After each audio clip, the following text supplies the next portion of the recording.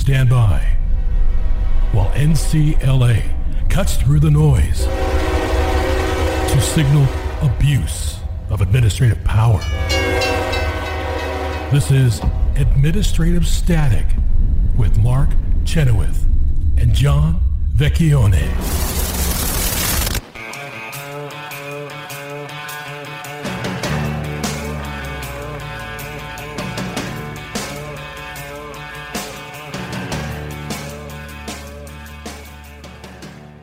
Welcome back to Administrative Static. Well, it's been a bad week for the SEC. Cochran got taken, and this other case, Jarkissi v. the SEC, which is a case which is not our client, but as Peggy said in the first segment, did put in an amicus brief for us in Cochran. And this is a panel decision out of the Fifth Circuit, and it is a blockbuster for administrative law, and I don't think it can be underestimated. And Mark and I are going to explain the three big issues that the Fifth Circuit decided. But I just have to give you a little background. The SEC, and that's Texas, Mississippi, and Louisiana for non-lawyers, just in terms of which states the Fifth Circuit covers. Correct. And there was a case that everyone believed. The SEC, when you are in the securities business and the SEC comes after you, they can either bring a case against you in the district court, or they can bring a case against you in before their own agencies and their ALJs, administrative law judges, that Mark and I discuss quite frequently.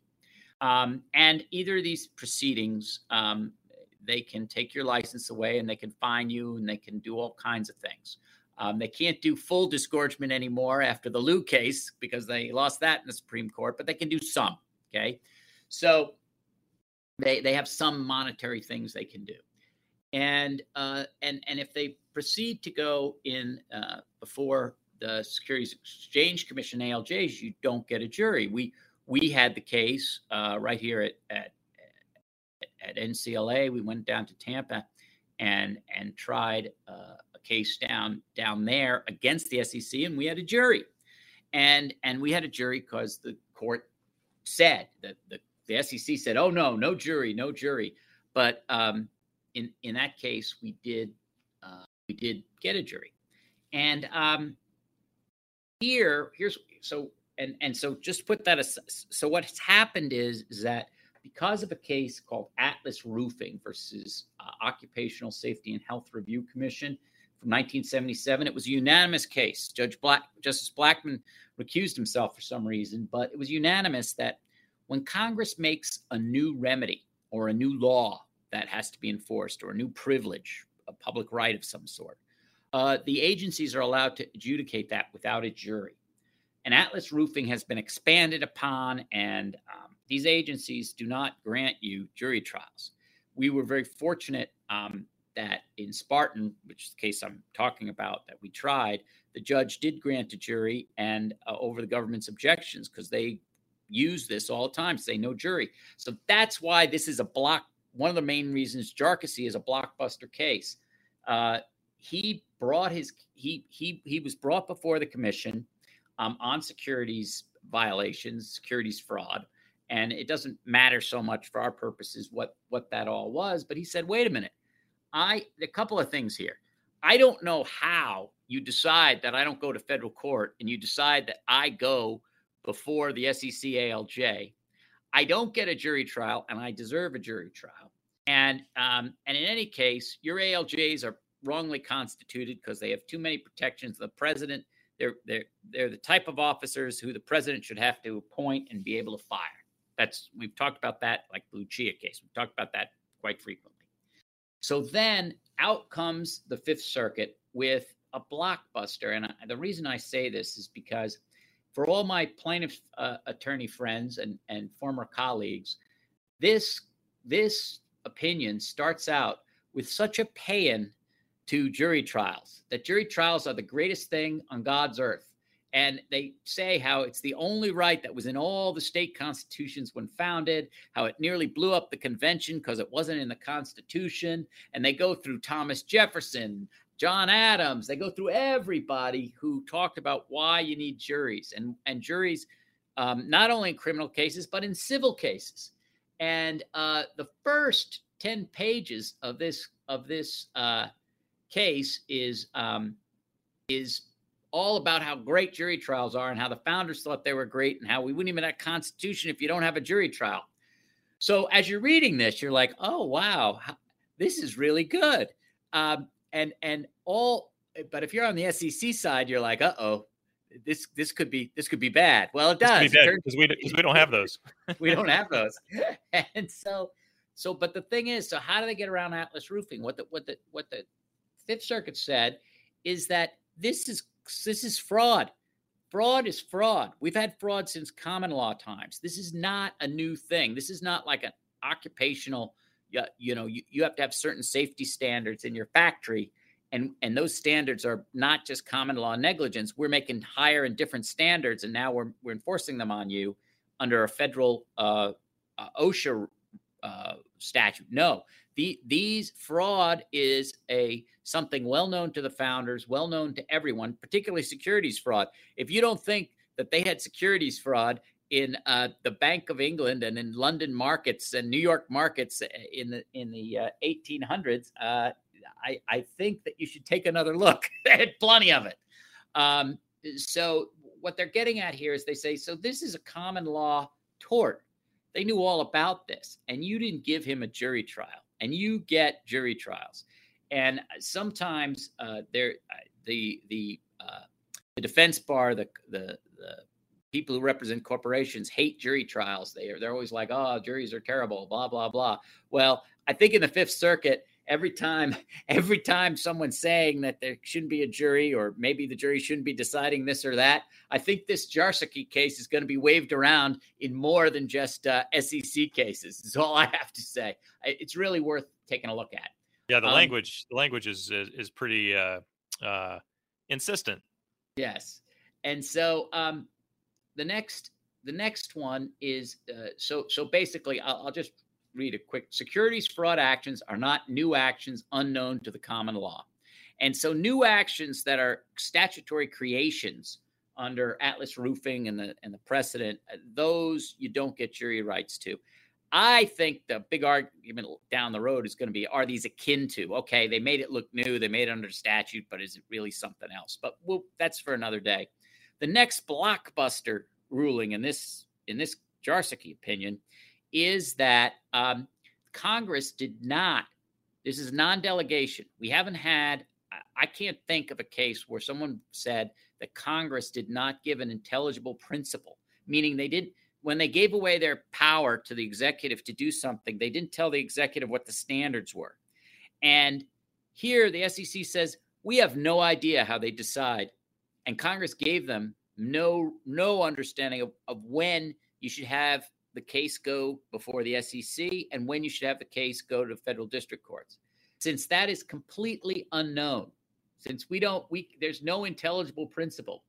And they cite Gundy, and they cite the majority in Gundy, actually. And Gundy was a case that ruled 5-4, not overturning, not finding there was non-delegation because Alito wouldn't go there. But it does show that the non-delegation doctrine, it is starting to have teeth. This is the only appellate decision I can think of that really turned on it. And the Fifth Circuit dropped a footnote because they had now two holdings. There's a holding you need a jury for fraud, and there's a holding that the decision about putting it in the SEC and not putting it, and having these type of proceedings, is there's no standard for it. And so, there's no standard for what you're supposed to do. Well, the Fifth Circuit said, and both of these, none of this is dicta. Everyone's bound by all of this because we have an alternative holding. And then the third holding is that the ALJs themselves have too many protections. Right. Mark? Why is that? What does that do? Right. So there's a couple of prior decisions from the Supreme Court that sort of combine in this instance. There's the decision from Free Enterprise Fund v. PCAOB that John mentioned in the previous segment, in which the court decided that you cannot have multiple layers of protection from removal by the president if you're a federal officer. And then there's the decision, Lucia v. SEC, which decided that these ALJs are federal officers, and they decided that in the context of saying that they had to be appointed under the Appointments Clause. In other words, they had to be appointed by the president or by the head of the agency. They couldn't be appointed by the head ALJ, as the SEC had been doing. And so when you take those two things together, you say that principal officers, or excuse me, that federal officers have to be appointed, and then they can't have these multiple layers of protection. Well, guess what? Those two things are happening at the SEC. They have multiple layers of protection, because in order for the president to remove an ALJ, he can't do it directly. The ALJs are protected from removal by for-cause removal protection. They can only be removed not on the whim of the commissioners, not on the whim of the president, but only if there's a showing and a hearing that they have failed to discharge their duties in an appropriate way. And then the folks who make that decision, the Merit Systems Protection Board, this is the group that oversees not just the SEC ALJs, but a whole lot of civil servants. The MSPB has to decide and make a recommendation to the commission that this person has not discharged their duties in an appropriate fashion. And then only if the MSPB decides that, then the commission, the SEC commissioners, who are also protected from removal, the MSPB commissioners are protected with for-cause removal. The SEC commissioners are protected with for-cause removal, and then they have to act on the MSPB's recommendation. So if you're lost by now, you understand how many layers of removal there are between the president and one of these ALJs. And so the Supreme Court has said in other contexts, this is a no-no, but the SEC has, and the SEC can't fix this on their own, John. That's one of the problems here. This is statutory. The statute that governs says that these multiple layers of protection exist. So Congress is going to have to get involved here if the Supreme Court upholds what the Fifth Circuit has decided. So we've laid out the issues, John. Yeah, we'll discuss it further in the next segment, because now you know what the case held, and there's a lot going on there.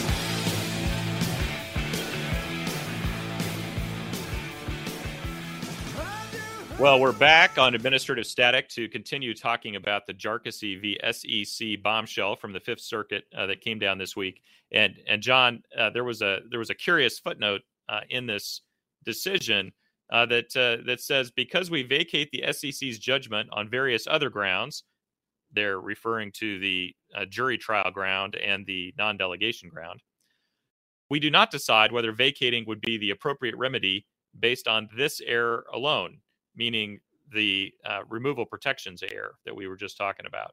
C. Collins v. Yellen, remanding to the district court to determine what remedy, if any, is appropriate in light of the Supreme Court's holding that removal restrictions applicable to the director of the Federal Housing Finance Agency were unconstitutional. And there's two things that are interesting to me about that, John, and you may see this differently. But the first thing that's interesting to me is Collins, as I just read, remanded to the district court to determine what remedy is appropriate. Well, that's often done. Courts of appeals often will remand things to district courts to determine the remedy in the first instance. But there was no district court here, if I'm not mistaken, to turn this to, right? No, it's straight from the SEC. We were talking earlier that sometimes you get appeals. Once you go through it, you go straight to the circuit. That's what happened here. There's no district court to remand it to. Exactly. This is a petition for review of an order of the SEC, a final order of the SEC. So the only place that's being remanded is to the SEC itself to determine what remedy, if any, is appropriate. And first of all, if the SEC says, no remedy is appropriate, really? That would be an interesting finding. You're going to trust the SEC to decide that no remedy is necessary here, or if the SEC were to decide, for example, that, you know what, we do need to have just one layer of protection from removal or what have you. That's not within the power of the agency to do that. So, what do you think's going on, John? Well, here's the thing. what I was thinking is the commissioners haven't been struck down, right? I mean, they can't send it down to the commission and have an ALJ do anything right now. It strikes me. But the SEC commissioners themselves, the commissioners could hear things, right? They sure can. Yeah. So that is an option. So what I think is happening here, they have more expertise in securities law than the ALJs, by the way. That might come as a surprise to people, but it's definitely true. and so the thing is, so they have to put it in the actual commissioner's hand, because it strikes me that this opinion takes things out of, you don't want the ALJs doing anything because it might be unconstitutional, and it looks like it is in the Fifth Circuit. So if the ALJs are officers not allowed to do this, well, who is? It's got to be the commissioners. So he's remanded to the commissioners. Okay, here's the ruling. Now you figure out what you're going to do. And if Jarkissi doesn't like it, he can come back. Right. So the commissioners could do at least two things. They could say, okay, henceforth we're going to abolish hearing these things from the ALJ, and we're going to hear them ourselves. Now that doesn't solve the lack of a jury trial problem, but it does solve. But couldn't they impanel? Here's the thing: could they impanel a jury? They don't have. I don't think they can, because I don't think. I mean, just the process of calling jurors. You know how hard that is for the court. The courts have whole processes to know who they are and how to do it. SEC doesn't know how to call a jury. Yeah, I mean, I think that's a wrinkle. That's definitely a complication here. But so assume that the commission heard them directly. That would at least solve the multiple layers of protection from removal problem. Yes, I think it would. I think it would also make the job a lot harder for these commissioners. They're really going to have to work. I'm sorry. Am I supposed to cry a tear on that? I heard I got an email from a former commissioner at the SEC yesterday, John, that just said "woohoo." So I think that there have been commissioners at the agency over the last couple of decades who've recognized this problem, but they also weren't in a position to do anything themselves. So I suppose one thing the commissioners could do is that they could petition Congress and say, look, Congress, there's a problem here and we can't fix it. You have to be the ones to fix it. So that could be a salutary result of this decision. Yeah, it could be. Now, what do we do about the jury trials? Now, there's two things that go on here. What can the SEC still do? Put the ALJ problem aside. Let's say the Fifth Circuit, let's say the panel is upheld, because that's the other thing. I assume they're going to ask for en banc review. I assume before they go to the Supremes, but the circuit split is obviously big now, so they could go directly to Supremes, the SEC. But what can they actually do? And it strikes me what they can do is they can find what they adjudicate that are obviously public rights, right? So if you have to have a license that the SEC gives you, licenses are, I think it's pretty well established public rights. I think licenses from the government to do stuff only the government can let you do is a public right. So I think they can still do that. But again, I think only the commissioners can. So they can take away your license. When you say they can do that, you mean without a jury, they can do that? Without a jury. Without a jury. Okay. So there, and I can't think of all the other things right now offhand that are public rights. But they can't find somebody. They can't find someone. They can't take their money, I don't think. So the point is, there are things the SEC can do. No one wants their license pulled, but what? And what about these quasi group? What about FINRA? That's a private entity. I mean, they've got enough to worry about with just this decision. I don't think FINRA is implicated directly by this decision. But what I'm getting at, there are licensing. What else is there? What's another public right? I'm not sure, but that's their core. Well, inspection, I suppose. I mean, they've got some other authorities, right? True. They can always look for violations. That's true. So anyways, but it is going to definitely, I mean, there must be full on panic over there. I can't even imagine what it's like to be a lawyer over at the SEC right now. And I am not accustomed to, having any, soft feelings for that crowd, but holy mackerel. I think it's safe to say they haven't been this panicked since they lost 13 of the 14 counts in the trial at Spartan Securities, John, that you were a part of. Maybe, or the ability, I think Lou also shocked them that they can't just make up any number they want and call it disgorgement. Right. Well, one of the ballyhooed features of the Dodd-Frank Act back when that was passed during the Obama administration was that it increased the number and kind of matters that the SEC was allowed to adjudicate internally. And before that, there were some of these things they had to take to federal district court, and Dodd-Frank gave them a lot more discretion over whether they wanted to do something in-house or not. And I think that the Congress is going to have to revisit that aspect of the Dodd-Frank Act at least if this decision's upheld, and they're going to have to either create juries or take some of those things away from the SEC. Because I think that the Dodd-Frank Act made this particular aspect of the statute worse. This particular aspect, I'm not saying that this jury's problem, as I said in the previous segment, I'm not saying that it hasn't existed for decades, but I think it got substantially worse after Dodd-Frank. Now, how about non-delegation? Here's my thought on that, Mark. I think that it's a blockbuster on non-delegation because it has always been opaque to me in these agencies where sometimes they have memos with justice about who prosecutes where and whether it's in the agency or it's somewhere else. I mean, FTC, antitrust, just think of that. Sure.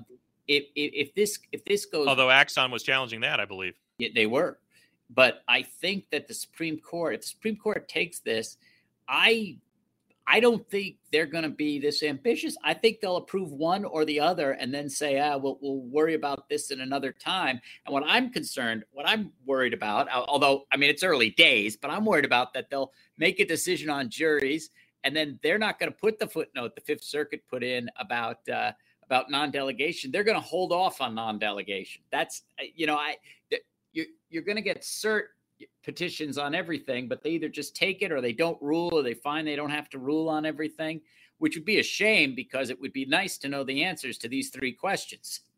Well, how are they not going to decide all three? Because in the Fifth Circuit, all three are independently relevant. So it seems to me maybe there's a way to do it, but so you could imagine that they sever the statute, right? Because we've seen them do that before.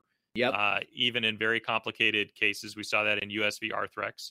So they could try to sever one of the, and this gets back to the issue I was talking about, the protection from removal. They could sever some of the protection from removal. But what do you sever, John?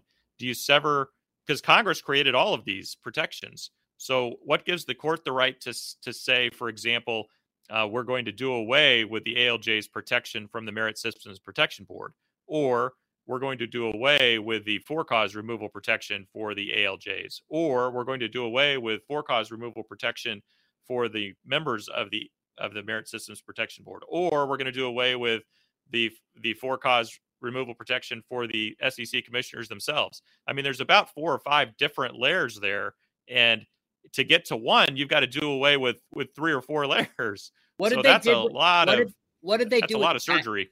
What did they do with the patent board? Because this question came up in that patent case, whose name is escaping me. That's Arthrex. That's Arthrex. What they did there was they said they turned them into inferior officers by saying that all the decisions had to be reviewed by a higher up, but all the decisions of the are already reviewed by higher ups here. So it was a slightly different. Issue. It was it wasn't quite the same multiple layers of protection from removal. They just it was very easy to get them down to one layer. We'll see what happens. Let me correct myself. I said that wrong. They didn't reduce the layers. They turned them into inferior officers by having all of their decisions reviewed, so that the person who reviews the decisions is essentially removable by the president. So that's what you could do here. I suppose you could say that the SEC commissioners can review, and then the president can just fire them at will. But I don't think the SEC commissioners would be very happy with that, John. No, they got a lot on their plate right now from this thing. Holy mackerel. Well, lots of good news this week. Lots of good news. So hopefully our cup runneth over. But hopefully next week this is good. We'll see you. Hope you have as good a week as we did.